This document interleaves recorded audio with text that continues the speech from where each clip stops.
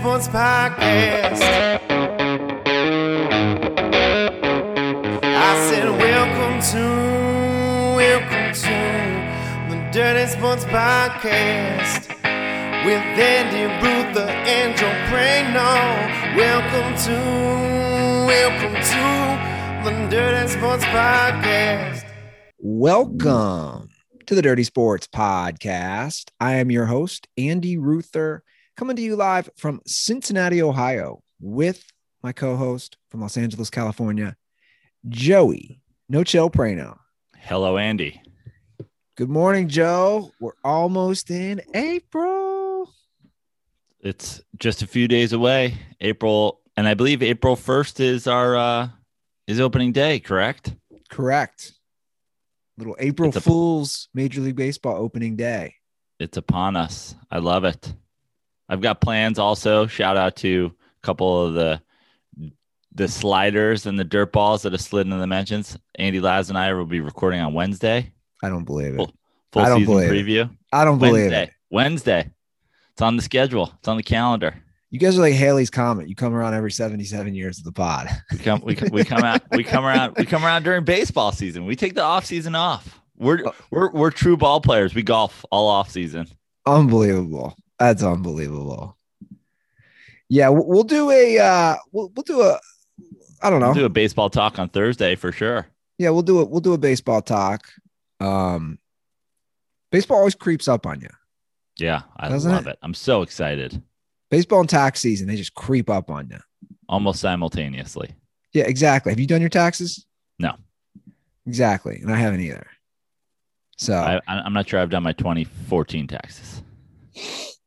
Well, good news is the IRS is very backed up. That's the good news and the bad news. I just talked to the IRS the other day. I was like, yo, the whole country keeps getting checks for no reason, and I do not. And they're like, yeah, we're a little backed up. We haven't processed your taxes that you sent us 1 year ago. I'm like, yeah, thanks, guys.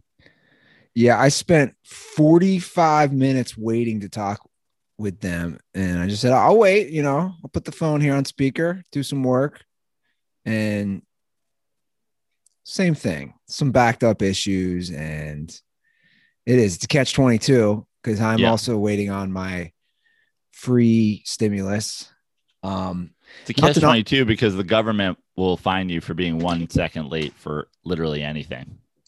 You're 1 second late for a parking meter, you owe us money. You're 1 second late on your taxes, you owe us money. They're like, we've been processing your 2019 tax return for 1 year. But a tanker ship got fucking stuck and removed from the Suez Canal in 100 million% less time than it took the IRS to fucking process my taxes from last year. Well, here's another crazy one.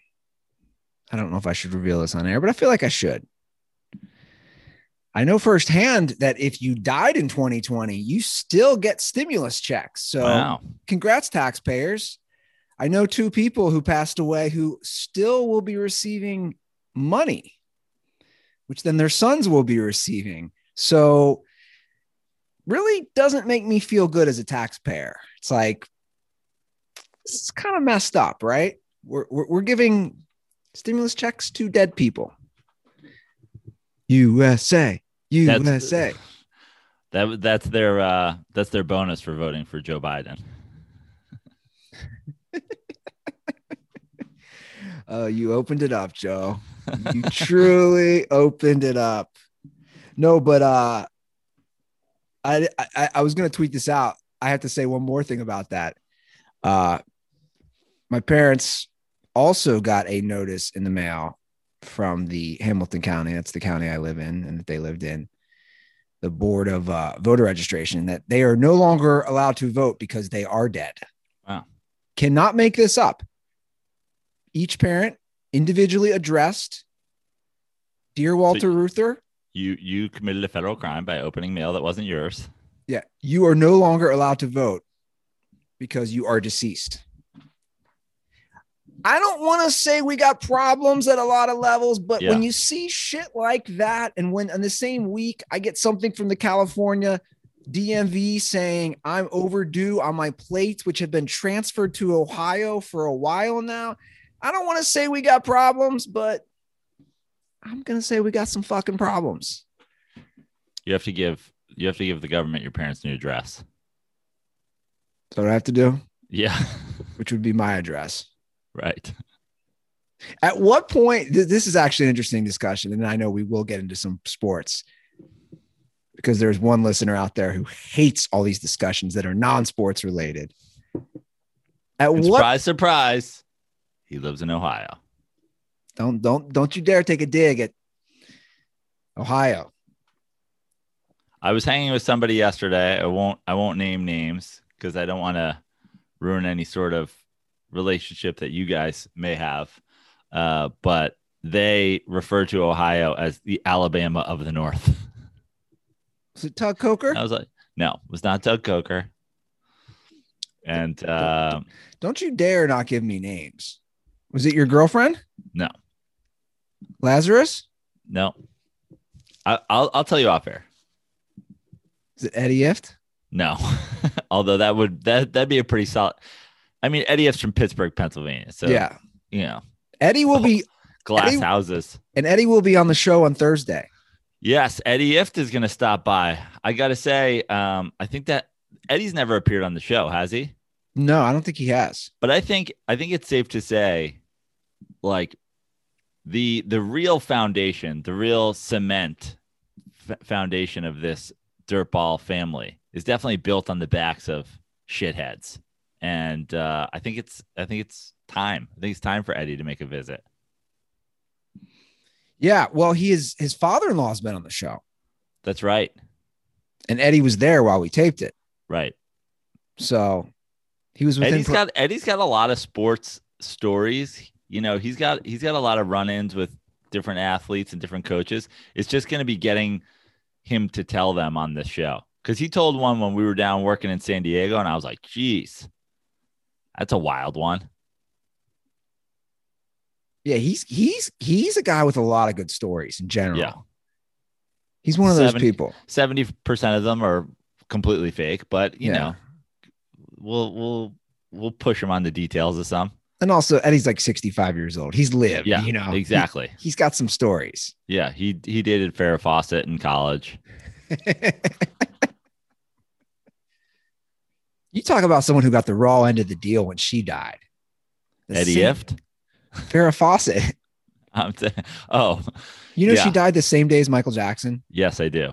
Oh, talk about the raw end of the deal. Well, Joe, that's a great segue, I think. That's a professional segue. We're talking about deals. We can talk about NBA deals, trade deadlines, signing free agents, all the moves that have happened in the last 5 or 6 days since Thursday/Wednesday night's episode.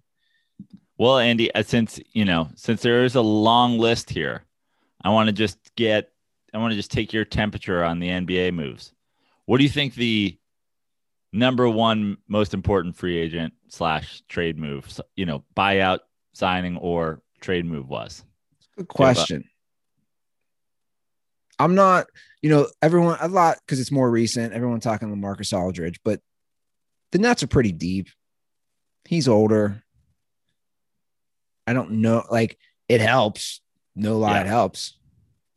But I mean, I think obviously the big story there is, first of all, LaMarcus Aldridge, is good. He's older, but I think he'll be absolutely a presence, especially in their playoff run. I think we'll see some, I don't want to say big games out of LA, but I think he'll be a contributor, no doubt about it. And I think that's probably the headline move or a headline move because it's the Nets. Obviously, the whole world was up in arms that the Nets are now going full super duper team. If you're buying out, you got to come to the Nets because I don't know. I guess Kevin Durant is just sitting there going like, why not come?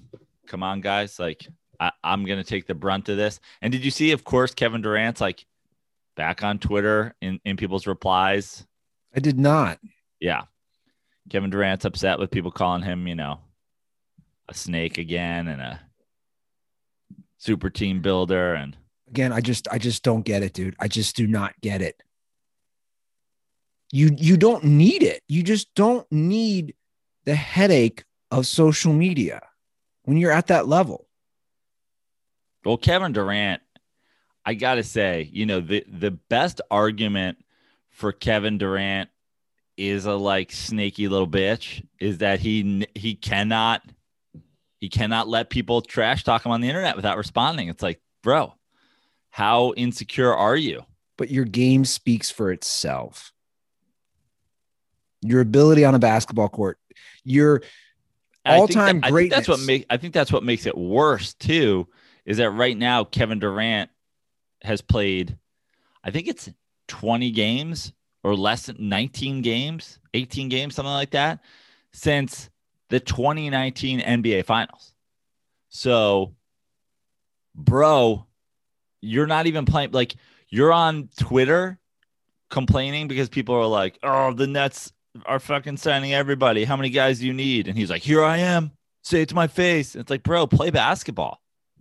But if I asked 100 strangers and I said, when you're off your phone and you're just living life, and in particular off social media, how do you feel mentally versus when you're on? I'd bet 90+% are going to say, I feel better.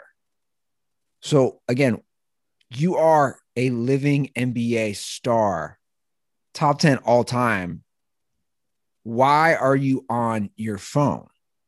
I just don't get it. Like, is there anyone, they have team psychologists. Is anybody telling him, KD, this isn't good for your health? Somebody should. I think he should listen to our damn show. He should hear it. Stay off social media, but definitely get on the internet and find the Dirty Sports Podcast, where I regularly refer to you as a snake bitch. It'd be good for your mental health. I mean, yeah, I don't know. I just don't get it. This whole Nets thing, it's like, I don't know why Kevin Durant, like James Harden doesn't seem to be diving in that, but like, I don't understand why Kevin Durant doesn't just embrace this already. Like, there kind of is no denying that you're obviously stockpiling every asset you can. This is very clearly, the building of a super team. You have James Harden, who's leading this team, who forced his way out of Houston. You got Kyrie and Kevin Durant, who clearly planned a destination together. You've got you keep signing guys, you keep adding guys. Blake Griffin buyout. Like, what are we arguing about here? Just like embrace it. Also, just embrace the fact that LeBron James won the NBA championship again last year. Like the jokes about what people will do to beat LeBron, like it is Avengers versus Thanos shit, and it's fine. It's fine. Like, just embrace it. Just be like, yo, we got to win a championship too. And I have no problem with somebody trying to amass the best team. Right. I have a problem with pretending that like this isn't what we're doing. You know what I mean? That we're not trying to build, we're not trying to. Yeah. I don't get it. I've never got that notion in sports in general from the public. This amassing a super team, and in particular goes to basketball for some reason. You want the best team. If I own a company and they're essentially a company, I want to put together the best team. Well, I just don't get, like, from the normal person's view, why do you not want the best team? Yeah. The Yankees wanted the best team since, I don't know, how long have they been doing this, Joe? Yeah. 25, 30 years, where they just keep stockpiling, and now other teams are doing it in Major League Baseball. You see it in the NFL. I just don't understand. Oh, super team. Do you want to win or do you want to lose? Or do you want to have a shitty company? Right. You want to win. And who cares? You don't get bigger rings for winning a championship when you didn't have the best team. So yeah, it's kind of ludicrous. I think the issue is in the social media conversation of like, I mean, I saw it all this weekend under every reply about the Nets. It's like, LeBron started this. It's like, guys, this has been going on forever. I mean, You go back to like, I mean, forget going back as far as Jordan and the Bulls. And like, again, we'll do a 40-part documentary about how Jordan is Mr. Killer. And he took that personally. And the guy, at the bar down the street once said Michael wasn't the best. And he took that personally. He ended up buying the bar and whatever. Well, he also joined forces with his fiercest rival, the guy who, everybody said, look, these guys are going to murder each other in the street if they ever cross each other. He was like, yeah, get him over here on the Bulls. Like he brought in fucking Rodman. But you can go on before that. You go on before all, you can go back to Lakers and Celtics and in the 80s. You can go back to like stockpiling big assets. Like, let's not pretend this happened. But like, the modern super team, this is KG, Ray Allen, Paul Pierce, and they immediately go from worst to a championship, and it set the tone. And that everybody's done this strategy since then. It was a big three thing. It was a big duo thing. It was big whatever thing. It's like, don't act like, the problem becomes in acting like that's not what you're doing. It's like, dude, it is what you're doing. So just own it. Everybody's doing it. This is what I find interesting though about the Nets. None of these guys, though, again, I'm all for getting the best players and just keep stacking that roster. But there's not a player on the Nets, basically I'm talking about their three stars, who has won on their own. And I don't mean on their own. I mean like as the guy. Like I guess KD was the guy. He won the MVPs. I stand corrected in that. Do you kind of see my point, though? But he had to leave to go to Golden State. I mean, he joined a team that had 73 wins the year before. That's kind of my point, is right. That when to me, the difference would be LeBron adding players. He's been the guy always. Well, of course he has. And I think there is a difference. To me, that is why I would still say, if they're healthy, and it's not even close to me, the Lakers are still a team to beat. Like until you, because when and how much do you think Drummond helps that? Because I'm not sure Drummond helps that all that much.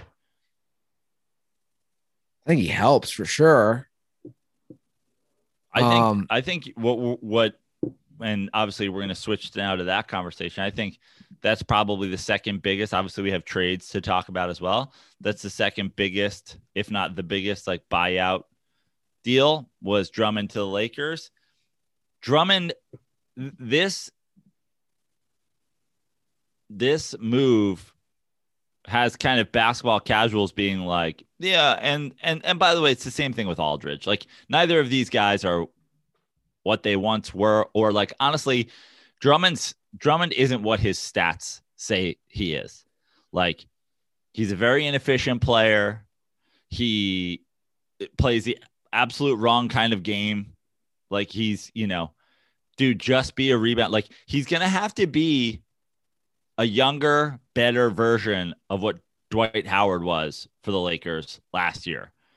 And if he comes in and he tries to be the premier guy like he was on terrible teams, it's not going to be great. Now, obviously, I think LeBron James will do a fantastic job of showing him his role. Obviously, he signed with the Lakers because he wants to win. So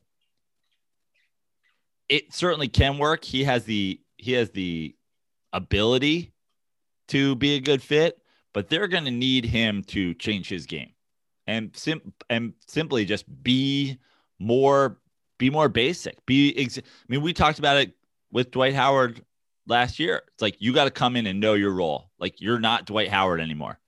Rebound, defend, get some easy buckets. Cause listen, they've got Harrell. They've got Gasol, who will probably now be playing off the bench. They've got AD, who has to get healthy. Obviously, both him and LeBron have to get healthy to win, but like they now have kind of like a log jam in their front court, and it's going to be all about LeBron and AD again. So I agree with you. If they're healthy it's going to be interesting, but like, again, the Nets just keep adding firepower, keep adding firepower, keep adding firepower. I want the Nets to completely melt down. That's what I want. I want a Lakers Nets finals. You do. Just for the excitement.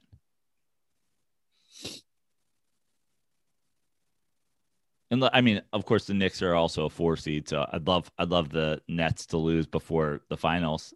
I'd love, them to lose in that fashion. But like for headlines and for the marquee matchup, I'm all about that. Let's go. Yeah. No, I think it would for sure be the most entertaining, the highest rated finals for the NBA's perspective. They want that. But the health, I mean, we're talking, these injuries are not, these are kind of nagging injuries from what I see that LeBron, Anthony Davis have. And that's a problem, right?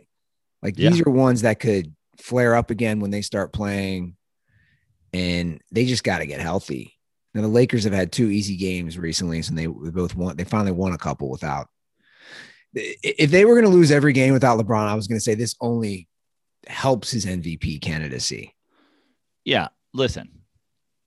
As far as the MVP goes, LeBron James is the most valuable player in basketball. He has been since he was 24 years old or something like that. But the most valuable player award and the most valuable player as an idea are completely different things. And you have to play X amount of games to win the award. But like, honestly, it's probably James Harden's award right now with all the injuries to everybody. Yeah. We have a call. I'll play the call about the Aaron Gordon trade. Okay. It wants to ask a different perspective on it. Hi, Joe and Andy. It's Jeff from New Jersey. Long-time caller, first-time listener. Might have mixed up my cue cards there. But I just finished listening to Wednesday's podcast, which missed the NBA trade deadline. And one of the most interesting things I thought that came from that was Aaron Gordon leaving my Orlando Magic, which was bound to happen, but he also demanded not to be traded to a team that was rebuilding and wanted to go to a team that was going to compete now. Obviously not trying to go play for the Rockets, and I can't blame him. But I just wanted to ask you guys, in the league now, player empowerment is a huge thing, and if a guy like Aaron Gordon, even though he is the people's champion, he's never been an all-star, but he still has the power to demand where he goes. Is this kind of like the epitome of player empowerment these days? And if we'll see more of this, further on, guys who might not have the pull of an all-star demanding where they can be dealt. Thank you. Bye. I think it is an interesting point. Like Aaron Gordon is, he's like nothing special. I mean, I agree. Honestly, I think, his question aside for a second, like the Nuggets give up picks and, a fairly decent player, and to get Aaron Gordon, a pretty decent player in Gary Harris, and future first round picks to get Aaron Gordon, and like, I don't like it. I mean, do I like it? I don't know, but what I don't like is I don't think it makes you. I don't think it pushes you over the edge in any way. Like, I just don't think it gets you any closer to the goal of being NBA champs. And let's say it does push you past like a hobbled Lakers team. Let's say it does. Like, does it help you win a championship? No. I just don't think so. And here's the thing. Does it make you better? Maybe. But if it doesn't help you win a championship right now, doesn't not having first round picks hurt you from winning a championship at some point. Now, I think that probably, well, here, let's talk about his question. For example, the player man in power era is here, and it's here to stay until changes are made. We now have a situation where guys with no trade clauses obviously can veto whatever they want. Guys without no trade clauses can still say, I'm not going to sign with that player. They can just publicly say, I'm not going to sign there after, and teams won't trade for them knowing that they're not going to. What I mean, look, it leads us kind of directly into the next thing is Victor Oladipo gets traded because he refused to sign. Not because Houston doesn't want him, but because he refused to sign. And now I think probably this is the most marquee of the trades. This is probably the deal that makes a team better in the short term, improves their chances of a championship. Victor Oladipo to the Heat for Kelly Olynyk, Avery Bradley, and a pick swap. Like that makes the Heat, who were in the NBA Finals last year, a lot better. And in terms of like better, again, like win shares and all this stuff, and like how many games are improved by that trade, the Heat are going to make the playoffs. It makes them more dangerous in the playoffs. And he goes there because he refuses to sign with the Rockets.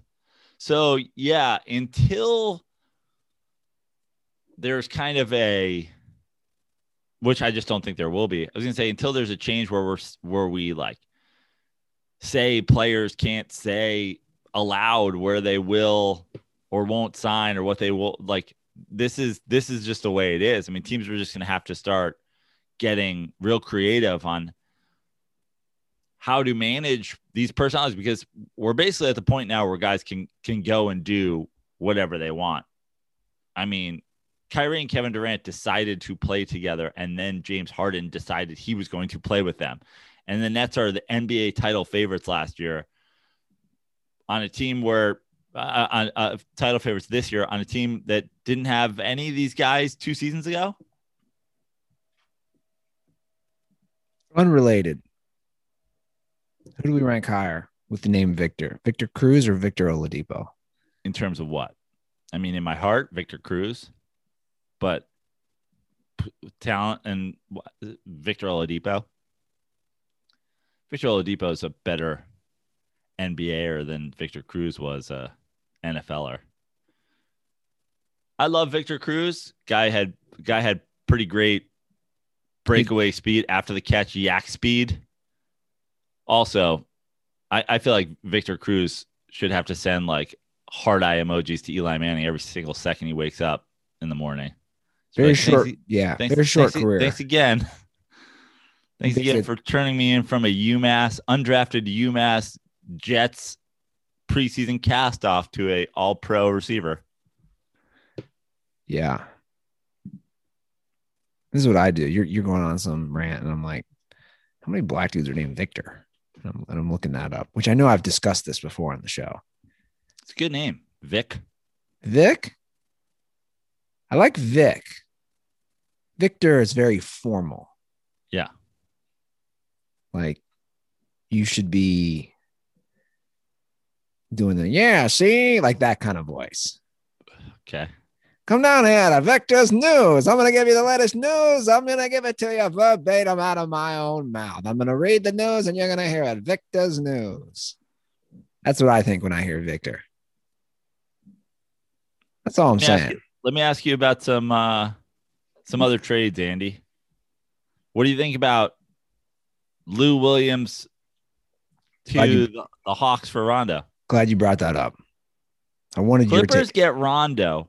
Hawks get Lou Williams, a second-round pick, another second-round pick, and cash considerations. I understand Rajon Rondo and what he brings to a team, and he played great in the playoffs last year for the Lakers. A big part of that. Is Lou Williams significantly better than him.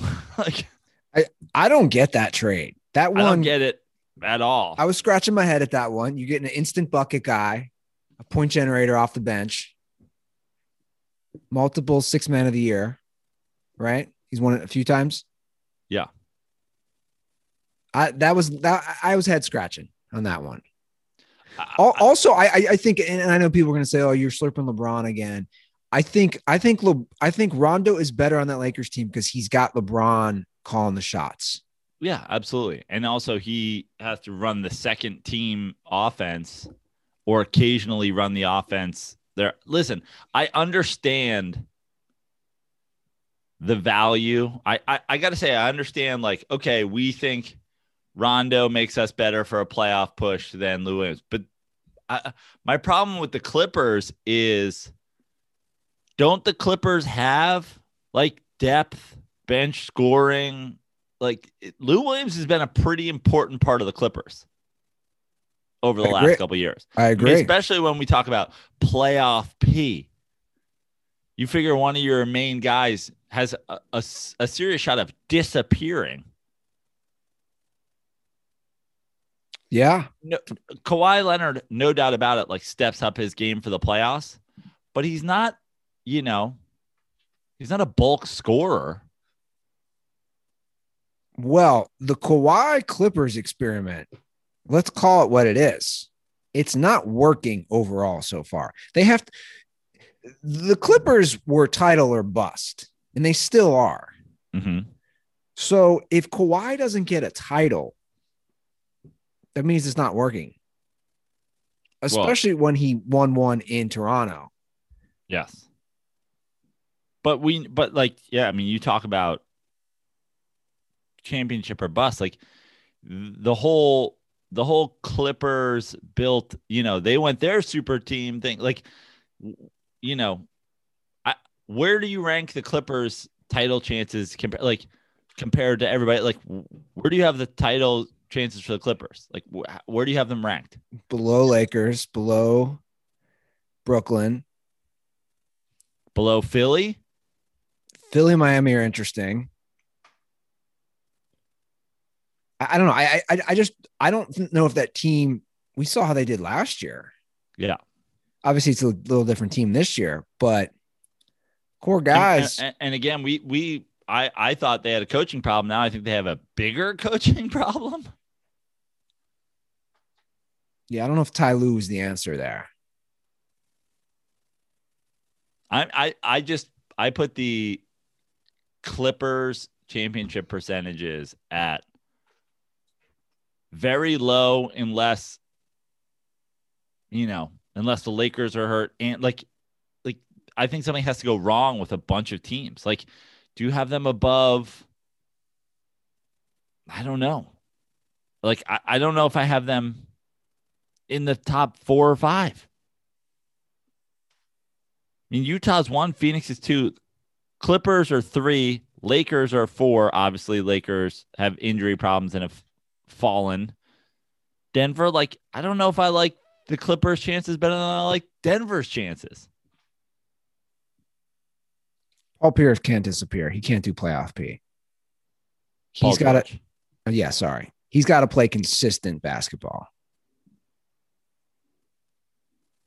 I'm looking at the standings and it's just blowing my mind. Obviously, I have my favorite team set on ESPN. My Knicks being highlighted at 4. I just can't, blinking guy. Are there any other trades or? Well, I think the other main ones are like, Mavericks get JJ Redick. How much does that really help? I mean, they're a team that's in the bottom of that conference as is, or 7 team. And then of course Celtics, the Celtics getting Evan Fournier for Jeff Teague, 2 future second-round picks. I think it helps them, but another team that's like, the Celtics. I mean, the Celtics are 7 right now as well. They would have to play a Brooklyn team if the season ended today. They're not winning that series if the season ended today. No. I mean, Boston needs to go up or down, Boston needs to end up with a, matchup against the Knicks or a matchup against I don't think they're beating Milwaukee. Now Boston's really struggling considering everything. And yeah, I think that helps them, but it's going to need to help them in terms of just bringing a fresh new vibe more than it is Evan helping them in terms of what he's going to be able to do on that team isn't going to be enough to say, hey, we're pushing, but we're pushing you over the edge. The difference is they're better than a 7 seed. They should be a top 4 seed in the East as is. So it's going to need to just have to bring a breath of fresh air. Yeah. But does it help that much? I don't think so. No. I think the Celtics they're not turning it around this year. It's all going to be about who's hurt and who's healthy. Yeah. Which obviously it always is, but we just have so many big stars out right now. And then you got to look at, where the season ends and the matchups and who's going to be able to sneak one here and there. I mean, Portland's 6 right now. And the Clippers are 3 right now. The idea that Portland upsets them in a first round thing, it's not out of this world. So, it's going to have to be who's healthy.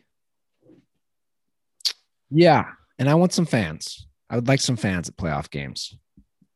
Just for the experience. There will be. There's already fans at, most every arena except but they're so damn far away from the floor. That's how I feel when I'm watching the NCAA tournament. Where the hell, they say, it's at whatever 20-25% capacity. Where the hell are the fans? They're nowhere near the floor. That's because they have to have racks of Powerades. What's going on with the Powerade shit? I've been saying this since the opening day. What's going on? The racks of Powerade, where every Powerade has to be 3 feet from another Powerade and have its name of the player written on it. It's unbelievable. Powerade is the real winner of March Madness, in my opinion. Powerade's the real winner of COVID. Who's done better in COVID than Powerade? I mean, it's true. Actually, the real winner of March Madness is the Conference of Champions. Dude, Pac-12. 11-2. They only have a second loss because the 2 teams played each other. Yep. 3 of the 8 teams in the Sweets and the Elite 8.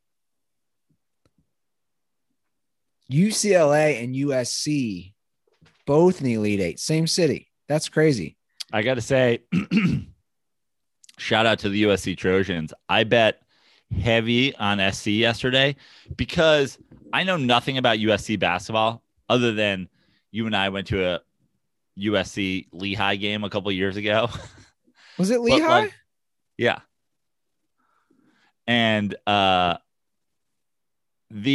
I watched that USC game. Who did they play 2 games ago before they beat Oregon? I mean, they waxed whoever they played. Kansas. They played Kansas. They played a 3 seed in Kansas. And I was like, yo. And obviously, this isn't like me being any sort of basketball savant. I was like, yo, SC's good. They have athletes. The brothers, they have are really good. Yeah. But then I'm watching that. And I don't mean black guys. I mean, yesterday, the leading up to yesterday, everybody was on Oregon. Everybody on Oregon. I'm like, I just don't even, I've watched this tournament and I just don't understand how you could have watched all of the games of this tournament so far and think that Oregon's going to beat SC. And I was like, I'm basing this on no prior knowledge of the Pac-12 regular season schedule, how many times they played, I didn't even look. I was just like, yo, I shoved my money that I had in my gambling account. I was like, I just do not believe that you can have 2 eyes and think that Oregon's better. And boom, I was so stoked to shove and win on SC. What a great day. Where's his wife been? Whose? SC coach Andy Enfield. Remember, she was such a big name when they were for Gulf Coast, when he coached them to the Sweet 16. Right. I mean, it was 7 or 8 years ago, but Very attractive lady. I've been. That wasn't 7 or 8 years ago, was it? Yeah, it was. The Gulf Coast run? Let's look it up. Let's look it up. I mean, I feel like I'll be dead in 2 years if that was 7 or 8 years ago. I'm gonna guess. I was right. He led them to Sweet 16 in 2013. Jesus. He's been at SC since 2013, 2014 season. Wow. That's crazy. That's crazy. That was 8 years ago. Did she age? Is she not showing up? She looked really good. Am I the only one looking? It was 7 years ago, Andy. It was 8 years ago. Yeah, I'm saying it was 8 years ago. So that's, She looks good still. Dude, she's been living in LA since then. She's getting even better. She's getting all the LA stuff, all the best, like LA. Are you trying to say like Botox and green juices? All dude, I'm gonna be 100 by next year. That's how I'm gonna look. I leave LA. I'm in the Midwest. I'm gonna look like I'm 70 next year. That's for sure. This place all the chili and Wingstop and never had a Wingstop here. Haven't eaten that much chili. I know you think I do. Have not eaten that much chili. If you went into your kitchen now, could you find canned chili? There's some in the cabinet. That's left over from my dad. Yeah. I mean, I didn't buy it. But is it true that when you sell a house in Cincinnati, you're supposed to leave that for the next owner? It's like a passing the baton. No, but I like that idea. the difference of Cincinnati, I think I've said this. If you go to a Whole Foods store, not actual Whole Foods, like a wholesaler, so like a Costco or a Sam's Club, you can buy chili cans in bulk, like the local ones. And I think I said this during the pandemic. I remember at Sam's Club going with Walt, it would say, paper towels and toilet paper. You could only buy one, because people were buying it. It had the same thing with chili. I'm not lying. I thought that was so funny. It was like one of the very few food items where like only one case of chili. That's amazing. Cincinnati and stocking up. SC does look good. And here's the deal. I know Gonzaga is mowing through teams, but I think, they're going to have their hands full. It's a very athletic team that USC is. That game's what, Tuesday? Yeah. I'm all in on the Trojans. Let's go. Also, Joe Schiavelli being undone by an LA team. Oh, just being stabbed in the back. Oh, that's a good point. That'd be just so great. Shaboring, look this gift horse in the mouth. It's the Trojans. You remember when we went to that SC game, how handsy that old woman was on my leg? Yes, I do. Like you were looking at me like, yo, she's massaging. Talk about a pre-COVID story, sitting right next to people at a college basketball game and getting just, hand checked the whole time. She was like, so creepy. She was like Joe Dumars guarding Jordan in the 80s finals in the 88 Eastern Conference Championship, just hands on your sides the entire time. And it made no sense. She's next to her husband and, we're having small talk and we have a podcast and she's like massaging my thigh. Oh, you have a lady. Because I have a podcast doesn't mean you can give me a hand job. I mean, what's going on here? Oh, you boys live around here? Pre-COVID, pre-Me Too. That was right when Me Too was dropping. Yeah. She was trying to get her last licks in. Oh, women have been, let's call it what it is. Women have been pretty clear from most of that. Can you imagine the reversal? A 70-year-old man is rubbing a woman's leg in her 30s. That old man decapitated him at half court. Yeah, that old man he's not making it through that game. Nice arena, though. I liked the Galen Center. Yeah, it was fun. It's nice. Now, did you watch all the games this weekend, Andy? Were you like... Watched a lot of them. I watched... Who impresses you? Like, I mean, I think SC is very, very impressive. Gonzaga's obviously been very impressive. Michigan looked really good against Florida State. Yep. I didn't watch much of that game, but I caught the second half, but they kind of they were just running away with Juwan Howard he's got him running efficient offense. Like he just He really has them playing great. And here's a fun quick fact. Yesterday, they said this during the game because Grant Hill was calling that game with Jim Nantz and Bill Raftery. Yesterday was the anniversary of the infamous Grant Hill to Christian Laettner. Wow. And I'm going to ask you this because I was with a couple buddies last night. We were talking about where we were at. I know exactly where I was at. Were you watching it live? I was in my parents' house with my dad and my brother Greg watching that game live. So that's a great sports memory for me.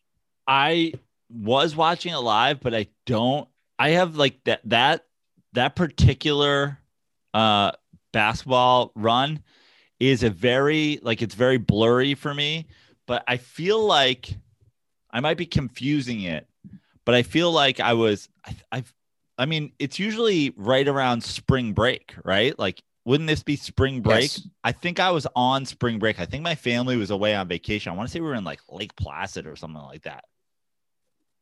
Interesting. Yeah, because spring break for a lot of the kids is next week or this week. Yeah. But I'm I remember positive that it's a little blurry, but I want to say I was like in a hotel room in like Lake Placid. I mean, what I would put that up there as far as for me and seeing something live. Because again, a lot of times you don't see stuff live. We talked about the Malice and the Palace and how crazy that was to watch live, right? Mm-hmm. I'd put that up there, that 1992 game, to see that live. I'm looking now. The final score was 104-103. And I always remember that it was at the Spectrum. Yeah. Because the center court. It's pretty unbelievable. The UCLA game was real interesting. It was kind of sloppy and ugly, but he hits that three at the end, and then UCLA just goes off. I mean, yeah, the sloppiness of you come down to that final play. I mean, I'm just glad. Obviously, I have minimal college rooting interests, but I root for Syracuse and I root for UCLA. I've a West Coast team and an East Coast team. Syracuse obviously loses a couple days ago, so I'm left with UCLA. And trying to get into it. I'm rooting hard for them. I mean, the final possession, I'm just glad they survived in overtime, because that final possession of regulation could have been their undoing. I don't even know how props to them for bouncing back from that, but what a debacle.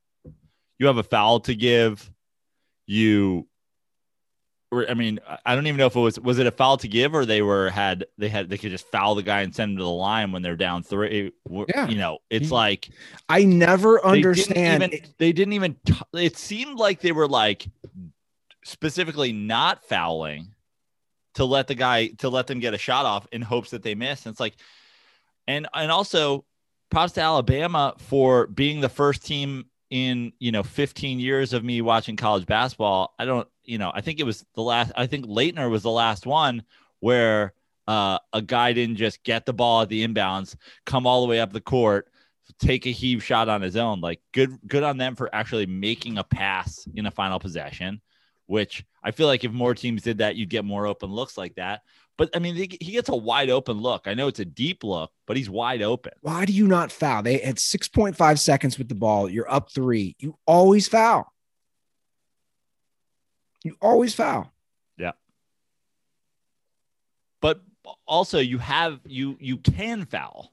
So why not just play tight? And if you foul, you foul. Yeah. Obviously, you don't want to foul a shooter from 3, but yeah.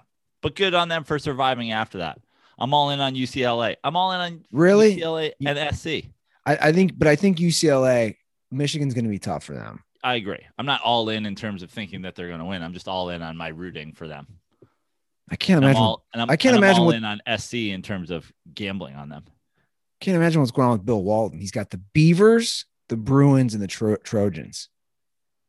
3 pretty unique mascots. That's got to really get, as I know Bill loves the mascots. Well, let's get him on the phone. Okay.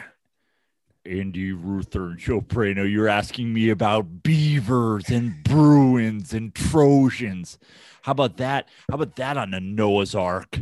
You've just got a couple of beavers, building a dam, some Bruins, deep in the waters, pulling out salmon with their snouts, and of course the armor-clad Trojans with their swords pulled, ready to defend both of these fine nature's finest animals.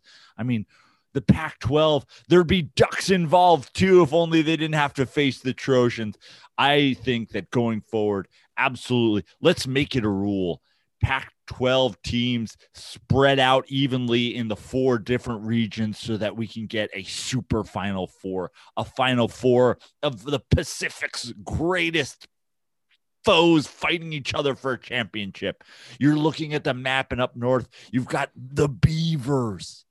And then of the California state flag, you've got a bear, a Bruin. Oh, it's what a majestic animal. One time, Andy, I was in the northern part of California. Obviously, UCLA is down here in Southern California, but I was up in there's a Weed, California. There's a city in California called Weed. I used to take summer camping trips there. I was out there in the woods, and I came out of the woods from going to the bathroom. I went to the bathroom, go to the number 2, threw it down in a hole. I buried it, kicked that hole closed with my feet. I turned the corner, and what was staring at me right there? A gigantic bear, a majestic Bruin. And in that moment, I was fearing for my life. I said to myself, what do you do in this situation? And that's when it hit me. Do you know what I did, Andy? I looked at him and I said, I too am a Bruin. I am a 7-foot Bruin. You are a 7-foot Bruin. And in that moment, we winked at each other. We shook hand to paw. And then he went and took a dump in the woods. And I went back to my campsite and continued to smoke the greatest weed that's ever been grown in Weed, California. It's a remarkable story. Now, we have 3 Pac-12 teams, but we also have another Northwest school. And I'll tell you what, it's UCLA. Fight on, Bruins. Here we go. They say fight on for the Trojans, but listen, I've never been a Trojan fan. Our cross-city rivalry. Also, they just don't fit me. I can't wear them. So I'm 7 feet tall. What about Gonzaga, the other Northwest team?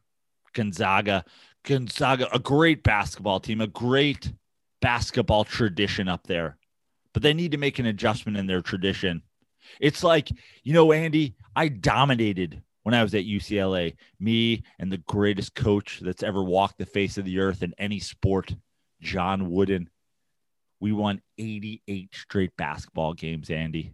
88. And you know what I didn't do? I didn't say, let me just stay here at UCLA forever. I proved myself. I dominated the Pac-10 at the time, and I moved on to the NBA, where I won the MVP and a championship. I didn't just stay there, but that's what Gonzaga is doing. They're swimming in the kiddie pool. You're the fastest swimmers in the kiddie pool. It's time to sack up. Gonzaga, are you a great basketball program or not? Are you you know why you're not a champion? Because you don't play in the conference of champions. Sack up. Take your balls, and I'm not talking about the ones you dribble on the court. Put them on the table and say, Pac-12, we want to join you. How about a Pac-13? I love it. I think it's a great idea, Bill. I think they need to join it. Grow up, Gonzaga. You'll never be champions until you're a part of the Conference of Champions. No one's ever referred to the West Coast Conference as the Conference of Champions. They refer to it as, well, let's be honest, they don't refer to it. Well, it's always good for you to make time for us. I know you're a busy man. You're watching games. You're camping out. You're spending time in the teepee. Any other parting words for our listeners? No, I just want to say that I think that the Pac-12 has proven their worth this year. And I think that you should all tune in next year and watch a lot of regular season Pac-12 basketball. Why? Because that's where I'll be. I'll be there covering the Beavers and the Buffaloes, the Ducks and the Bruins. Oh, what a glorious, when you think about just, again, a Noah's Ark-like collection of animals. What do you need? What do you need more than ducks and beavers and Bruins? I guess the cardinal are there too. That's a tree of some sort or it was just a color. So Stanford can go fuck itself. And I don't like to swear. That's the first time I've said the F word since 1978. But Cardinal, change your gosh darn mascot. Oh, you're embarrassing us. What a great way to end this call. Thanks for joining, Bill. Bill Walton, ladies and gentlemen. Man, I'll tell you what, Joe. Hey, he caught me off guard there at the end with that F-bomb. Yeah, he doesn't swear. No, very unlike Bill. There's been some coaching shakeups too in the college ranks. Yeah. Ones that I find interesting. Now let's talk. You're way more of a college basketball guy than me. You're certainly way more in touch with the college basketball. You've had some strong opinions in the past about the movement of college basketball coaches. In particular, talk to me about this. Talk to me about this Shaka Smart situation. Now, this seems like a step back. I would say that too, but here's a few things that are in play. He gets that big contract. He coaches VCU, right? He takes them to the Final Four. Yep. Like UCLA this year, they were a play-in game. Mm-hmm. So, I mean, I think that's the only team to do that. Go to the Final Four in a play-in game. It just never panned out there. It never worked out, right? Like at Texas. And he was on the hot seat before last season. Then the pandemic ended the season. This year, they win the Big 12 tournament. Did they fire him? No. Okay. I think he might have been fired, but also, Marquette is a good job. Don't get me wrong. No doubt about it. And it's Big East. And obviously, they've put out a lot of great players, and they have a history of being good. He's also from Wisconsin.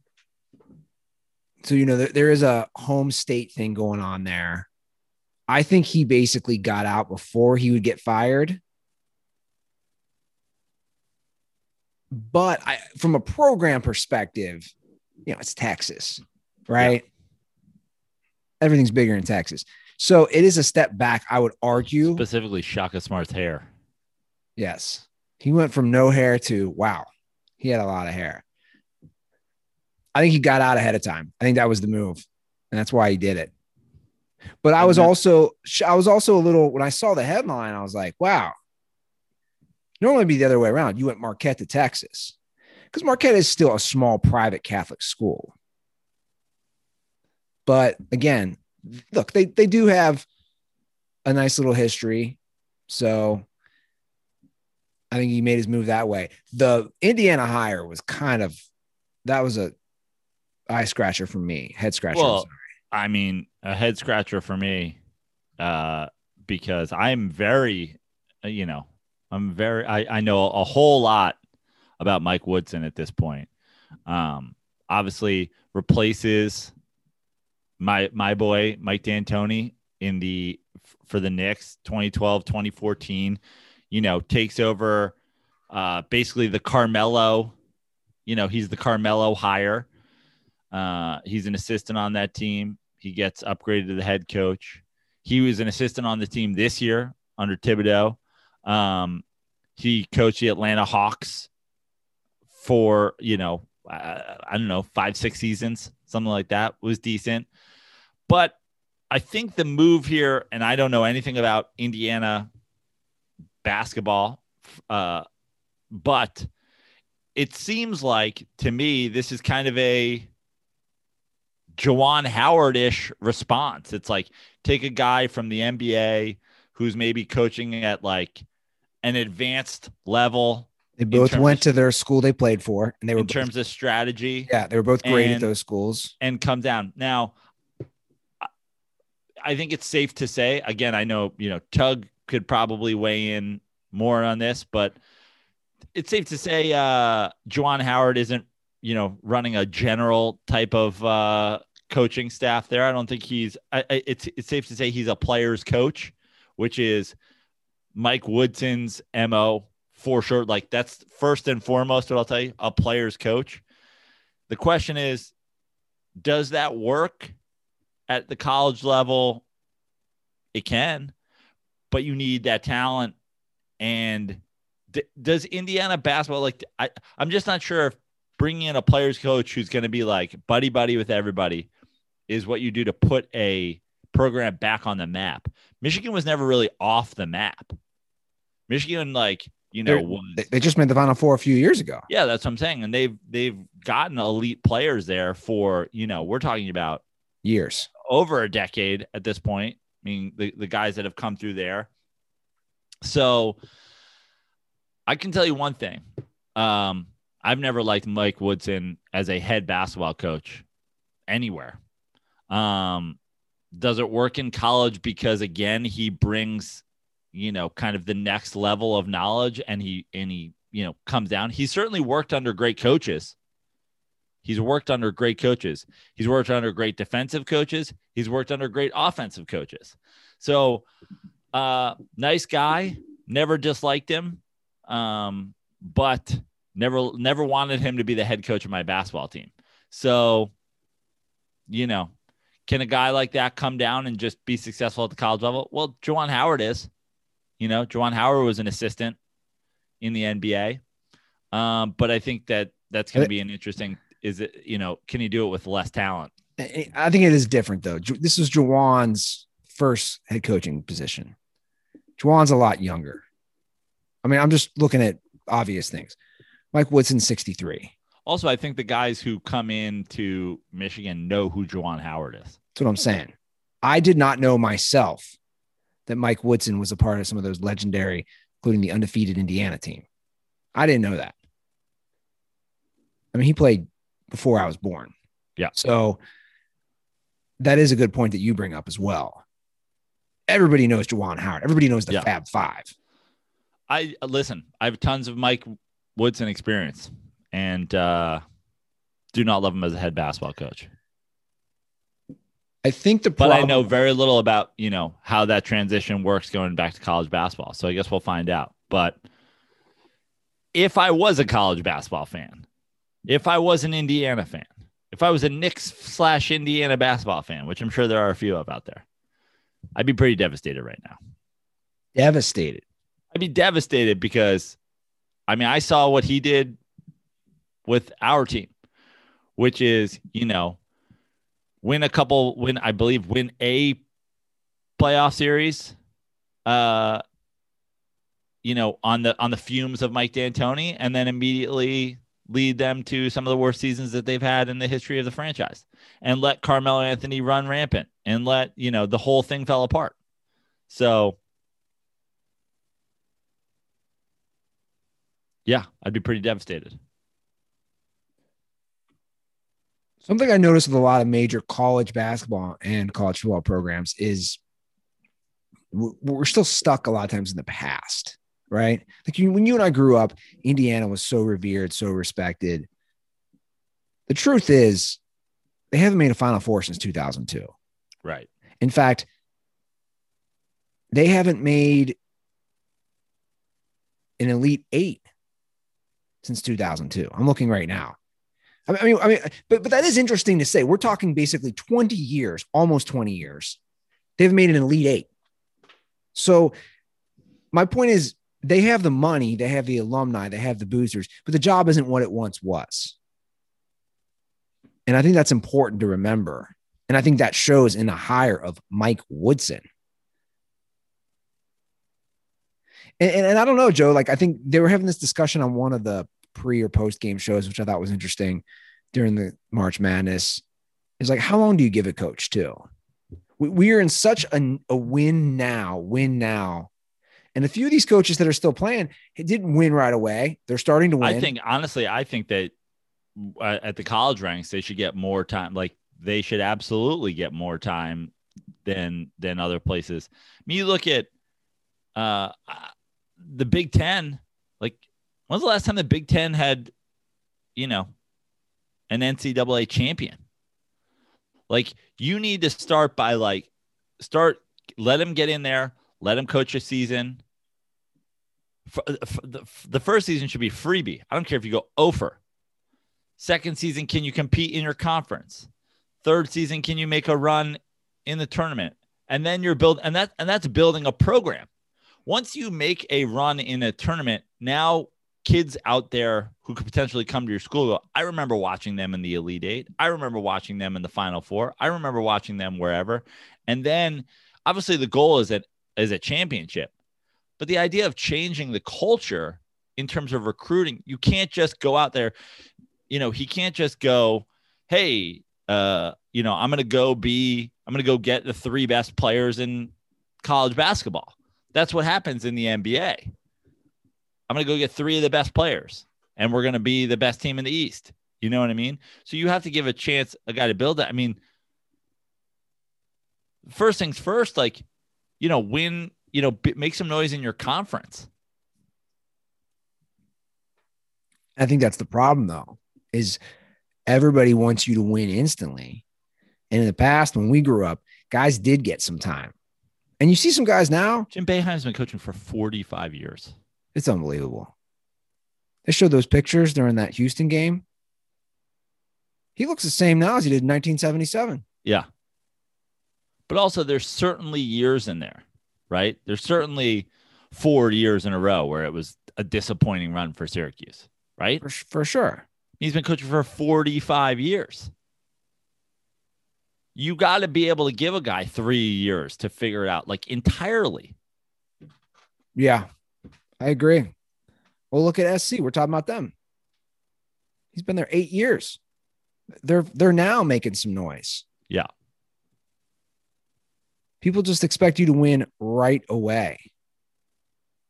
And it takes time. And it's so competitive. And I think the talent level, I think that's what's changed about college. It's just really spread out, right? And with the transfer portals, not every great player is going. Maybe, and I don't follow it closely enough. Is that maybe kind of what happened to Duke this year? Like, I don't know. Like not every great player. Now, obviously, they've had great guys recently. And maybe this year it's just kind of an outlier. But there's so many good players that are just spread out now, right? That if you're the best player in the state of Indiana in the past, you're going to IU. Now, you can go anywhere. Yeah. It doesn't matter. So you're certainly not going to Indiana anymore. Certainly not a sure thing you're going there. No. Who's winning it all, Andy? Man, I hate to say it. It's just Gonzaga. It looks like they're going to be tough to beat. I would like SC to beat them, though. That'd be great. Your point about Schiavelli losing to a hometown school. Be awesome, right? It'd be pretty funny. So I don't know, but I think Gonzaga is going to be tough to beat. I just think they will. So we get Gonzaga, SC, Baylor, Arkansas. There's a lot of teams playing good. Baylor's playing good. Again, I like how Michigan's playing. That Michigan UCLA game is going to be a fun one, huh? And then Oregon State, Houston. None of this. Is the Beavers run over? Man, that Houston Syracuse game, we called that on stakes. That was an ugly game. It was an ugly game. Oh my God. Because no Julie. That's why it was ugly. No Julie Boeheim.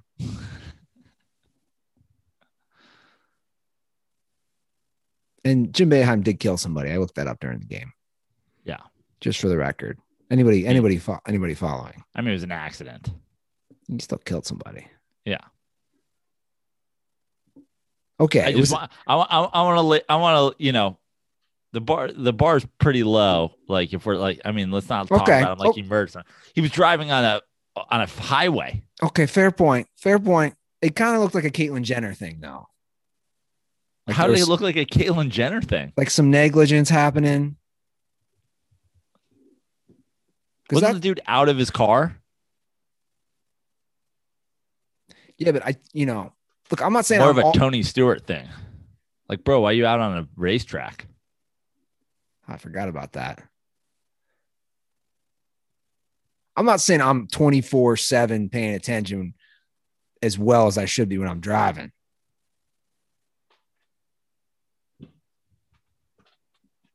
Just a random shot fired at Jim Boeheim. Killed a guy in a blizzard. I don't even know if I have killed a guy in a blizzard. Like, I may have. I've thumped some things in a car in a blizzard. Yeah. Yeah. Was that a beaver or was that a human being? Who can tell? I don't know. I wasn't there, Joe. I don't know what really happened.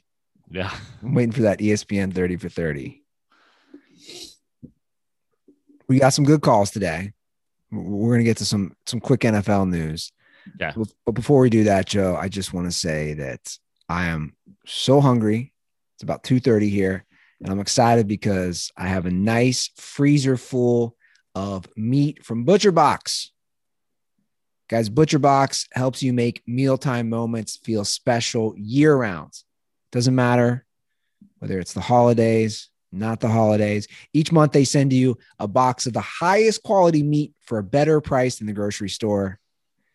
Gives you more time to spend cooking and sharing delicious, high quality meals with your family and friends. I'll be doing that this week with my family. We're going to celebrate a little Easter over here. And I'm excited. I got a lot of great Butcher Box. And like I said, guys, every month, if you want some great meat sent directly to your house, it ships a curated selection of high quality meat directly to your home. All meat is free of antibiotics and added hormones. And each box has about 10 pounds of meat, enough for 24 individuals. It's packed fresh, shipped frozen, and vacuum sealed so it stays that way. And you can customize your boxes. Right now, Butcher Box is offering new members ground beef for life. That's 2 pounds of ground beef in every box for the life of their subscription. Simply go to butcherbox.com/dirty. That's butcherbox.com/dirty. What a great deal, Joe. Ground beef for life. Man, I love Butcher Box. I love the steaks. I love the beef. I love the chicken. I love it all. But ground beef for life. Come on now. Yeah. So such a simple, easy solution for your meat problems, guys. For your meat problems. Butcherbox.com/dirty. If you got meat problems, Butcher Box is your solution. That's right. Okay. There was a major trade that happened since we last did our Thursday podcast. 49ers did trade their the Dolphins traded to the 49ers. Their number 3 pick to the 49ers for the 12 pick and future picks, and then have since traded again to move into the 6th spot where the Eagles were. So here's a quick breakdown. Dolphins will get the number 6 pick, a 5th round pick, a 2022 first round, 2022 third round, and 2023 first round. Lots of first rounds. The Eagles will get a number 12 pick in this year's draft. Also a 4th round pick and a first round pick in 2022. And the Niners get that number 3 pick this year, which makes everyone think they got a QB they want. Yep. Because you're not trading all that away unless you got a quarterback that you're going after. Yeah. And there's a couple obviously options for them. It sounds like, all the signs are pointing toward Trevor Lawrence at 1, and then Zach Wilson at 2, although not necessarily a sure thing for the Jets. And then they're left with, a couple of great options there. Now, it's, I guess, a question of which of those guys do they like. A lot of people are, there's 3 or 4 guys in the mix there. And, obviously if they think those guys go 1-2, they must have their eye on one of them in particular, knowing that they're going to get them. So they're going quarterback, safe to say. And they're also not moving Garoppolo. So maybe, according to them, they're not moving Garoppolo. So, I mean, I like it. I like the Niners being all in. They're 1 year removed from the Super Bowl. They get a quarterback, they can get them on a rookie deal. And this is how you do it. You put all the money into the other positions, you get a quarterback you think you can win with on a rookie deal, and you go for it. I like it for the Niners. I got to say, the one part of this deal that is throwing me off was I was told that getting that 6th pick in the draft was the single most important thing for the Eagles. Why be 12 when you can be 6? Well, can you imagine if we had won that game? We'd be 11th like the Giants instead of 6th. We want to be 6th. We're going to lose our coach over being 6th. We're going to lose our quarterback over being 6th. We want to be 6th. Now they're 12th. So, okay, Eagles. I like the steal best for the Dolphins. Yeah, the Dolphins move back 3 spots. Don't need a quarterback. Or, I mean, I would argue they probably do, but they don't think they need a quarterback, and they stockpile picks by moving back spots that they can still get the guy they want to get it. It gives them the ability to really build a team, which they've already done pretty well, and continue to build it with multiple first-round picks in the future. I like it. Yeah, it's a great move for the Dolphins. I think it's the best move. Of the 3 teams, I think the Dolphins get the best value out of all this. I'd be shocked if Garoppolo was, I don't know, if he was on the team. There's still a lot of rumors that the Patriots might trade for him if they want him. A lot's up in the air, but it's a big trade. Yep. The NFL will announce, I think, later this week, they will go to 17 games. Hate it. I agree. Alvin Kamara agrees too. I mean, these poor guys and their bodies and the way they're treated by the NFL just in general. But, we're the problem, Joe. Let's be honest.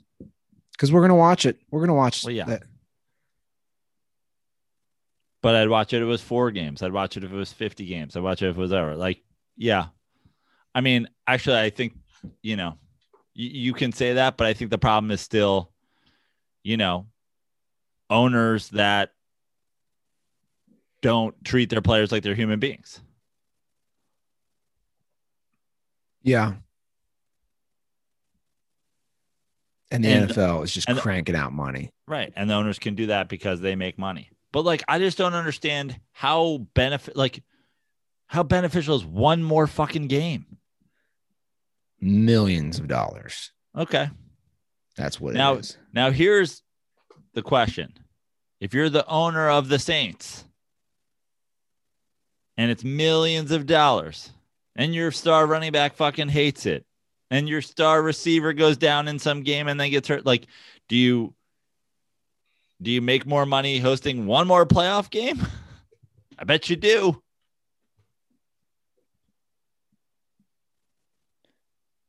Yeah, I think they're just looking at how much can I maximize my possible return on investment, now. And that's the only way they look at it. These guys aren't owning teams for the pure. They're not what you just said is a almost strategic way to win. You don't want to risk, like you said, that star receiver or running back getting injured. They don't care. Bottom line, money. But I agree. It's been 16 games, I believe, since 77 or 78. It's the longest the NFL has ever gone without adding games. It's not broke. We don't need to fix it. Keep it as it is. We've already added an extra, one last bye. Yeah. By adding one more game. When does it end? Because that's where it gets scary is we're at 17. And in 5 years, they're going to want 18. We're going to have a 52-week schedule for the NFL. They're never going to have a break at some point. It's going to be rotating guys. And they what this does to their bodies for sure. That's where they need to be taken care of after they retire. And we're not going to reduce the number of preseason games, or we're not going to reduce this, or we're not going to reduce that. They're not getting paid more. No. They're literally making less per game now, right?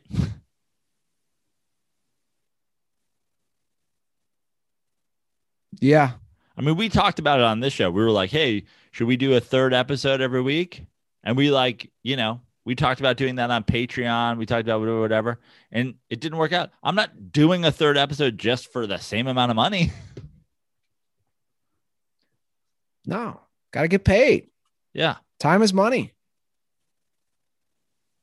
I hate it. And you have to listen. You have to listen to your employees. I'm sorry. Oh, the NFL's never been listening to their employees. Not for 1 second, ever. There has to be some sort of give and take, some sort of compromise. But again, the players too, man, like use your power. Be like, we're not doing this.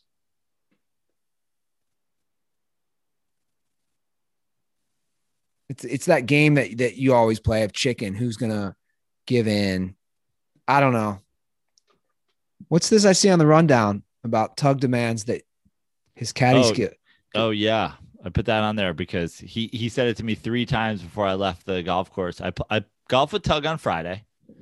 This is I almost feel like Tug's wanting well, first of all, I'm going to give him his props because he absolutely deserves props. But I feel like, Tug was very upset at how golf game unraveled. And I feel like this is Tug perhaps wanting to be like, he was like, I want this mentioned on Dirty Sports. I almost feel like he wants, some positive golf news coming out of our Dirty Sports golf games. So I golfed with Tug on Friday, played with him and 2 of his buddies. And we did a little match play. Tug and the worst of the 4 golfers went up against myself and his buddy Meb. And it was a pretty good match, pretty even. And then, we're in pairs, we're teamed, and I'm not teamed with Tug. Now on the 9th hole, we play Rancho Park. On the 9th hole, I hit a pretty solid drive, hit a straight, very long, it's like a 385 yard par 4. I've got like 75 in, 65 in after my drive. Tug also hits one long, but he's out in the trees. He's hit it long. He's hit it right into the trees. Our other 2 guys are just scrambling around. I chip up and I've got maybe, I don't know, call it a 15-foot putt. Tug hits a brilliant save out of the woods and puts himself at like 5 feet. So our 2 guys are scrambling out. Tug and I are both on the green with birdie putts in 2. So my teammate is lost somewhere finding his ball. We're on early. So while Tug's up there, Tug's got the closer putt. So I'm putting first. I go, hey, Tug, I know you're not on my team, but we're still friends. We're still friendly. We're still golfing together. I like to help people. I'll find your ball, even though I'm not on your team. I'll do whatever. So I literally say, hey, Tug, I know you're not on my team, but how about a little help with this putt read? I've got myself I'm thinking about a foot right here. And he's like, no, I would go more than that. I got you about over here. And I'm like, thanks. Just wanted a second, set of eyes on it. So I line up my long birdie putt and sink it. And then Tug comes out. He sinks his short birdie putt, matching birdies on the 9th hole. And it was just great golf all around. 2 guys, 2 friends, 2 podcast cohorts making birdies at the turn. And he was like, I demand that you talk about my caddying on the Dirty Sports Podcast. He wanted me to point out, 1, that his caddying skills are great, which I got to say, Tug can read a green. Tug was helping. He regularly is sinking long putts. He's regularly helping everybody else out on the course with his green reading. And then also, he really wanted me to point out that he helped me despite not being on my team. He made a putt read for me, even though it hurt him. It definitely sounds like some residual effect from Golf Game. Yeah. I mean, it's 100% that. But I appreciate the putt read, and it's glorious to put a birdie down on the card. It was a great hole. I had a great drive. I had a decent approach. You got to hit a long putt for birdie. I did it. I had Tug's help. Props to Tug. I love golfing with Tug. I asked him to golf with me tomorrow. He can't do it. He's in his last days of freedom before a 3rd child arrives. He's moving. When's the kid due? I think the kid's due right around the time that you'll be arriving in Los Angeles. So Uncle Andy be able to go meet the newborn. And But- will he be moved before then? Yeah, I think he's moving. I think he's moving coming up here. I think he might even be moving like this week. I'm assuming like it's an April 1st arrival into the move. And props to Tug. I appreciate the putt read, but I mean, in the walk from the 9th hole to the 10th hole, I think he said it twice, and on the walk up the 10th fairway, I think he said it again. He's like, I demand this is mentioned on Dirty Sports. I'm going to tune in to hear it on Dirty Sports. So Tug, this is your mention. Great caddying always from Tug Coker, but especially crossing team lines to green read for me. When you guys play, are people getting stoned or no? That was the other thing I wanted to mention, which was hilarious. So, because I think weed goes great with golf. Yeah. So I didn't smoke that day. I think I forgot to pack it. I generally smoke. I either bring a pen, or we. I with my knee, I've been going heavy CBD to start and then mixing it in. Laz is like Pablo Escobar. He brings like a cigar case of joints and just hands them out, which I appreciate. Yeah. So there's usually weed being smoked. I don't know if anybody did on Friday, but there was some drinking. I packed a lot of beers in my minimal golf bag cooler pocket. His buddy Jeff brought whiskey and brought Bloody Mary stuff, and we poured me a Bloody Mary on the course, which was nice. But honestly, my favorite moment was at like 15 or something like that. I was like, yeah, I didn't have a lot for breakfast that day. I didn't have much to eat. And then I even said this at Rancho, the like halfway house is on 12. It's a Friday afternoon. We get to the halfway house, closed, no hot dogs, no beers. I was like, I'm going to start a class action lawsuit. How am I not able to buy beers on a Friday afternoon? Beer and a hot dog on a Friday afternoon. Like, how dare Rancho Park do that to me? But on 18, we're teeing off, and Tug out of nowhere goes, I'm wasted. And I was like, I go, that's awesome. He's like, I'm kind of fucking wasted. I was like, hell yeah, Tug. Good. He needs it. He's about to have 3 kids running around. Yeah. Unreal. That's what happens when they don't give you a hot dog at the turn. You had Tug Coker, American acting legend, just wasted on your 18th. Not the first time an acting legend has probably been wasted on the 18th at Rancho, one of LA's most famous golf courses. But man, we almost lost Jim's brother out there. We need taco trucks on golf courses. I agree. That's what they need. That needs to be the new upgrade. When you come out here, we'll have to play Penmar again because the Penmars turned their little restaurant into quite a little spot. Only if I can just stroke a homeless person by hooking it left. Yeah, they're all gone. No. Penmar's been cleaned up. I think Andy Laz, put a couple of Venice gays duffel bags filled with money into some cop cars, and suddenly Penmar Park is clean. I saw didn't they clean up Echo Park or clean up MacArthur Park? Is that it? Yeah, one of them. My question always is, where do they go? Now they're just down at the boardwalk. The mayor has a homeless person sponsored volleyball game. Yeah.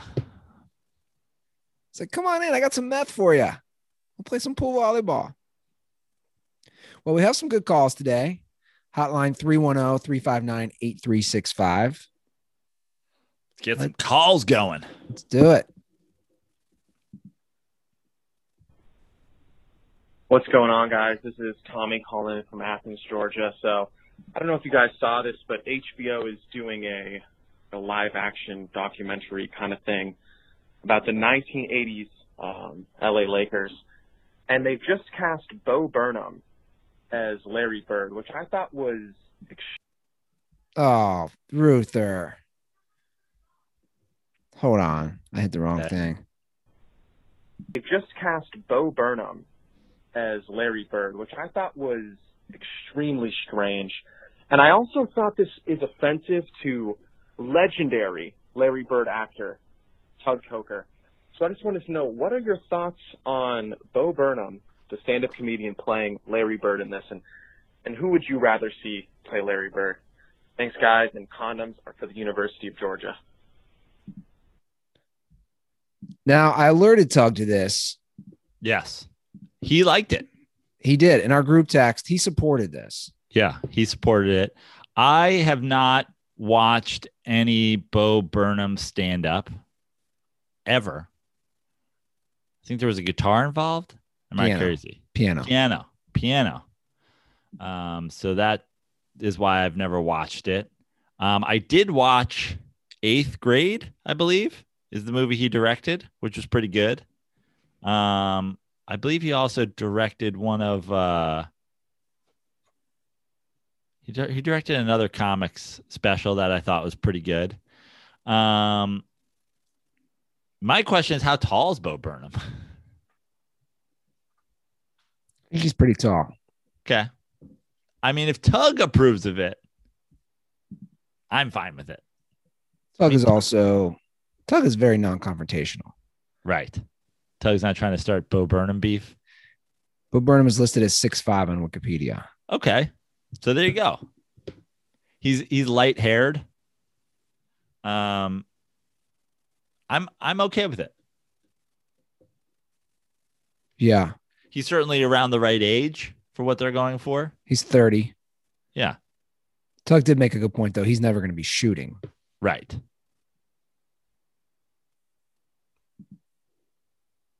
I love how we're just assuming he has no athletic ability. I'm assuming, yeah, that's correct. But I could be wrong. I mean, he's 6'5". Did he play basketball in high school? He's from Massachusetts. So he's got the Boston connection, at least as far as the same state. Mm-hmm. Early life and education. He went to NYU. He was in the theater in high school. Sounds like probably not a hooper. Not a single theater kid played basketball. Has that ever happened? Like in the history of high school, has a theater kid ever played basketball? Is Tug Coker our answer? Was Tug in theater in high school? I don't know.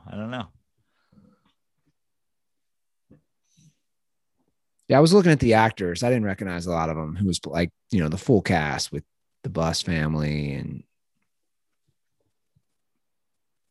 should be a fun show though. It's based off our guy Jeff Pearlman's book. Yeah. And it's going to be Adam McKay. Love that. So Love Adam McKay. I don't know if he's writing it. I know he's directing it.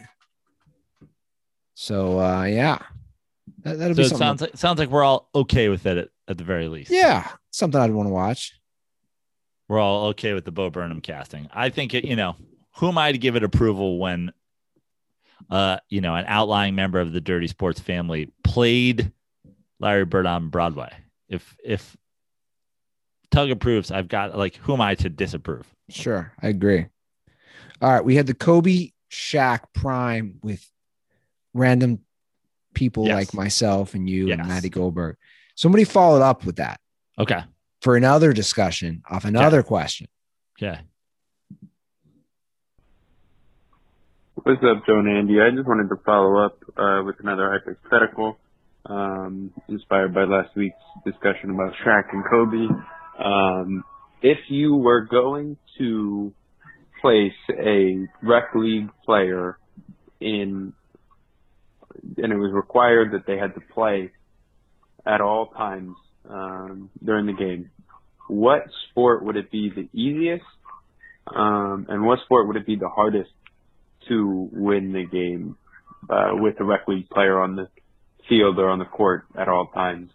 Of all the major team sports, including hockey and I guess soccer, and I know you guys don't watch hockey, but this actually has happened in the past. If both goalies get injured, they actually designate an emergency goalie and they throw the equipment manager in, and it's happened before and teams have actually won. So I'm just curious to hear what you guys think, which sports it would be easiest and where you would place somebody on where you would place them on the field.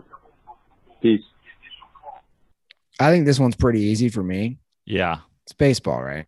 Baseball's gonna be the easiest. Basketball's gonna be the hardest.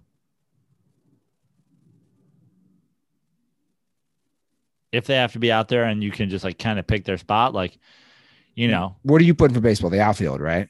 yeah, like throw them in the left field. And, he's only going to come up once every 9 batters. Sure. So it's going to be fine. I mean, Garth Brooks has played in spring training games. I didn't know that. For Yeah. real? Yeah. Will Ferrell played in some spring training games. I think that was more like a stunt. No, yeah, but I'm saying it's definitely baseball because there's just so many more. There's more players, and then you can hide them, and then they don't necessarily have to factor in any given play. You know what I mean? Football wide receiver, you just run out. Yeah, for sure. That would be, but also it's going to have an effect on your team more so because they're like, fuck that guy, right? We barely have to cover him. So you can now change your scheme to like basically allow that guy to be able to catch a ball if he wanted. Whereas in baseball, you can't really like, even in baseball, if you're a pitcher and you got your guy, like if you got DeGrom on the mound, you got a guy on left, throw it outside to all the righties, throw it inside to all the lefties. Like you can work around that guy. I just think, and also I don't know enough about hockey. Soccer, skating, hockey, you're gonna be a disaster. You got to put a guy on skates, right? Come on. But this is a rec league player. We're not talking about a guy who's doesn't know how to skate. This isn't Matty Goldberg is the guy in every one of these things. We're talking about a guy who's a rec league player, like a competent. I don't know the mental image of Goldberg on skates. Yeah. Does he fall? Does he hold on? Does he fall instantly? Yes. Like instantly falls down. I can just listen. I can just see him listening. It's like, I don't know what you guys are talking about. Woodstock Hockey League. I scored 4 goals. How dare you? Fucking Prano. No way Prano can fucking skate better than me. Well, Jerry Seinfeld in that Matty impersonation. What are you doing? You have the shadow boxing down. You have it to a T, the Matty G shadow boxing. This is why you got to watch the YouTube video. Oh my God. Yeah. It's not shadow boxing. It's shadow hockey fighting. I don't know enough about hockey to know that like, if you put a guy, like literally any position in the NBA, if you just took rec league Donnie and dropped him on an NBA floor, I don't care who the other guy is scoring 75 points. Yeah. That's definitely the hardest. Right. For sure. So speaking of Matty. Yeah. We have 2 calls from this area code. Oh, so we'll play them both. I don't know which one this is. This is either about Matty or about a Dirty Sports theme show or a Fitz question. One of these, we'll get to both calls. Okay. Hey, boys. This is Buck from Los Angeles, Joe Schiavelli's good buddy, and I have one. This is the Fitz one. But by the way, you gotta love Schiavelli's got a buddy named Buck. Oh, yeah. Question for you. Is this formerly Bucky? I tagged you boys in something on Twitter that fancied my interest. The call is mostly about, do you think Ryan Fitzpatrick deserves to be a Hall of Famer? Stay dirty, boys. Condoms are for the Gonzaga Bulldogs. Shots fired to Schiavelli. Dude, multiple people have called about this. Guys, are we serious, guys? Well, I saw the Famer. Come on, I saw the tweet thing, which was that he has to go to the Pro Bowl to even be a potential NFL Hall of Famer. You have to go to a Pro Bowl, which is that's just like a crazy, random thing that you have to like a qualifying thing. Ryan Fitzpatrick is not an NFL Hall of Famer, and I'm a Ryan Fitzpatrick stan. He's not an NFL Hall of Famer, but big butt. There's no sign that Ryan Fitzpatrick's done anytime soon. If Ryan Fitzpatrick plays 15 more years, he's a Hall of Famer.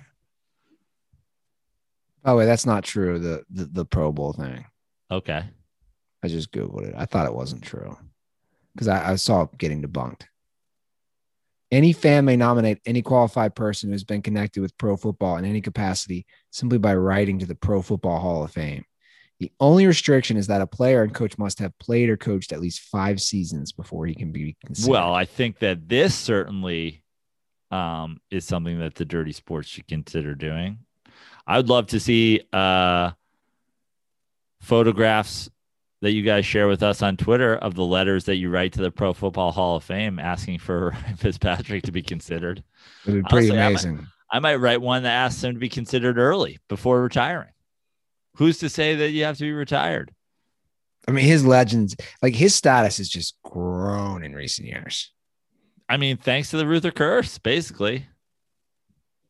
Ryan Fitzpatrick was just a guy. Then Ruther was like, he stinks. And then it was like, he never said he's magic. I never said he stinks. Now he's become a magician. He's become a I said he was a gold mediocre chain wearing like football legend at this point. I believe I said he was a mediocre starting quarterback. Never use the word stinks. You like to take creative freedom with my words, Joe Prano. Which leads me to the next call about the TV show. Okay, guys, here's the new show. Doug Coker plays the director of media and public relations at the NFL. He starts off as a scumbag and slowly changes his ways to get more likable. Andy Ruther will play the QB who can't stop partying and raping everyone. But he's also sympathetic because he cares about his disabled older brother played by Matty Goldberg. And Prano is the hot-headed lawyer who represents all the rape victims. This is a TV show. I think it's a hit. Let me know what you think. Stay nerdy. So I think this is based off the Deshaun Watson discussion and the NFL and PR, and we have a TV show. I'm in. Can we get this greenlit? 4 straight white males. Not going to happen. Yeah. But Matty's like, yeah. Can we go back to just saying like, at least Larry Bird's not being played by a Puerto Rican guy. Like that's at least, let's just go back to that casting. You make a good point, Andy. It could be, you know, Bo Burnham. At least Bo Burnham is a white dude playing a white dude. yeah, because they really have changed a lot in the casting department. I mean, listen. I'll never get over the Magnum PI atrocity. These studios try so hard, and not just studios, these companies. I want to say a point to that because I think I have a valid point. I had this discussion with my friends. I want to hear what you think. Have you seen the Dick's commercial with the empowering women? No. Okay, they've run it a few times during the NCAA tournament. So the CEO of Dick's is a woman. And the commercial is basically saying comedy in that. There's comedy in I know. that phrase. I know. Exactly. So the CEO of Dick's Sporting Goods is a woman. And the commercial's premise is so you're head of all the Dicks. Is that right? Yes, I am. Yeah. So she says something along the lines of like, when you think Dick's Sporting Goods, you don't think women. And they show her, you know, it's the CEO, and they show all the women in very high power positions within the company. And they're pushing this hard and they're saying women, women, women.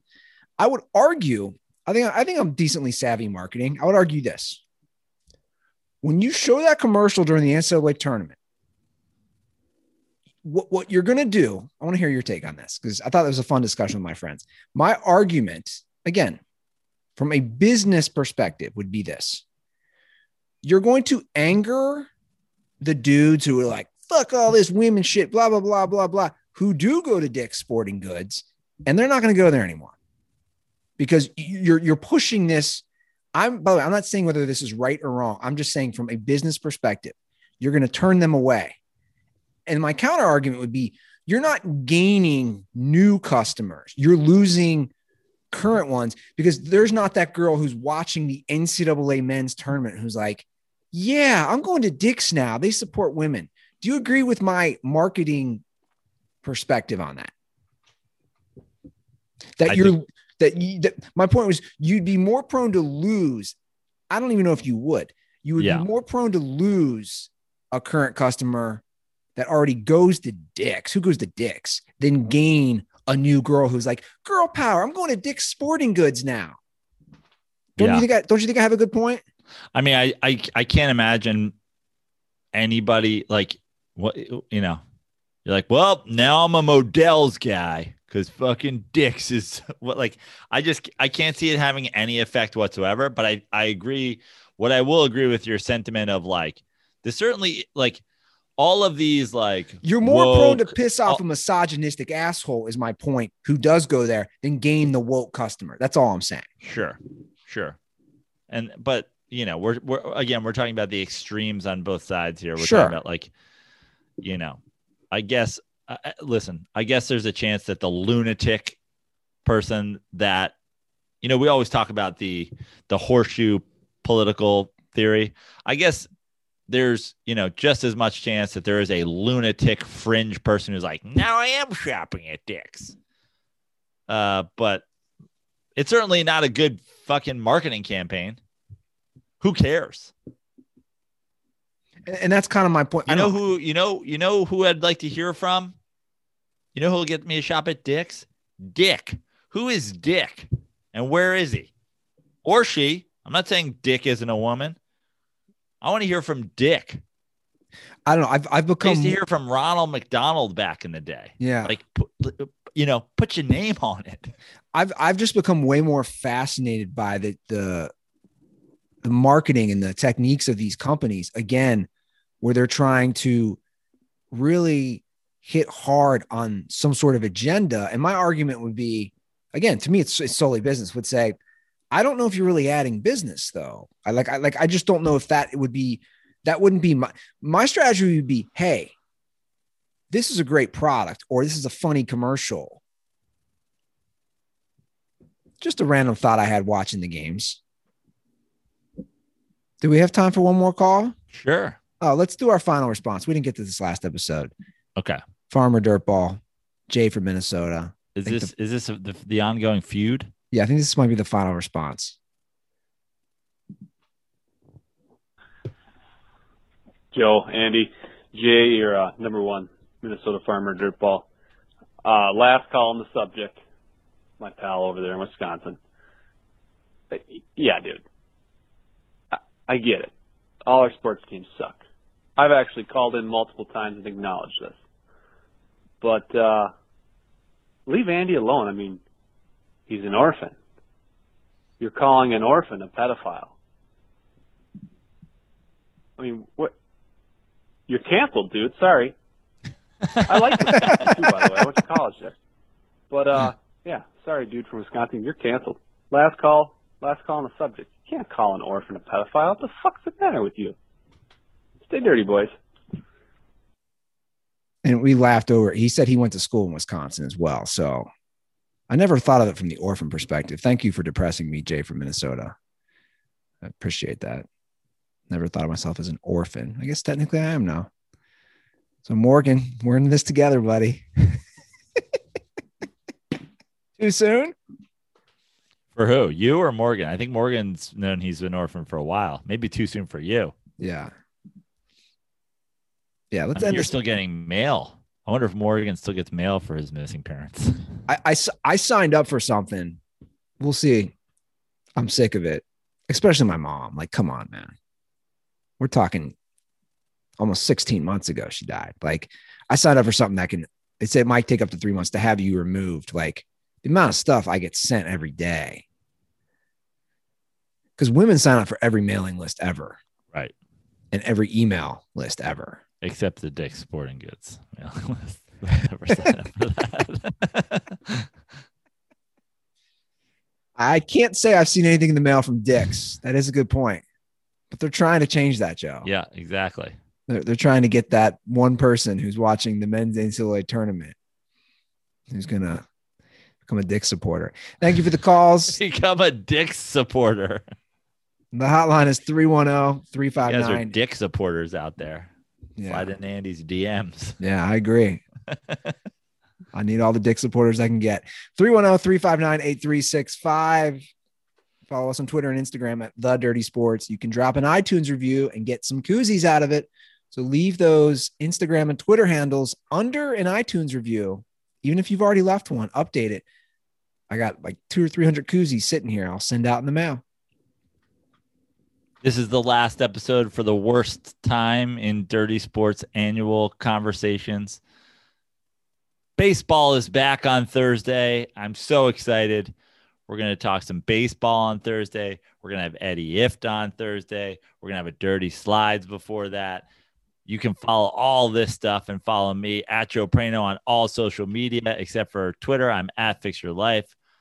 I'm still on Cameo. My comedy special still out there. Keep drinking Miller Lite. Rate, review, and subscribe to this podcast. And if you've already done that, rate, review, and subscribe to the other podcast that we're going to record on Wednesday. Rate, review, and subscribe to Eddie Ift's podcast. I don't know. That's it. Go shop at Dick's or whatever. And everybody tweet Tug Coker about his exceptional caddying.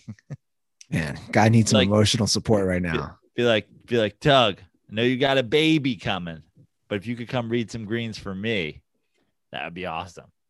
Shout out to Tug. What a great green read. Get that birdie on the card. It's nice to have a circle in the middle of your scorecard. I hope he's paying you for all this love. I really do. So much love Tug's way. All right, guys, that's our show. Have a great start to your week. We'll see you in a couple days. And as always, stay dirty.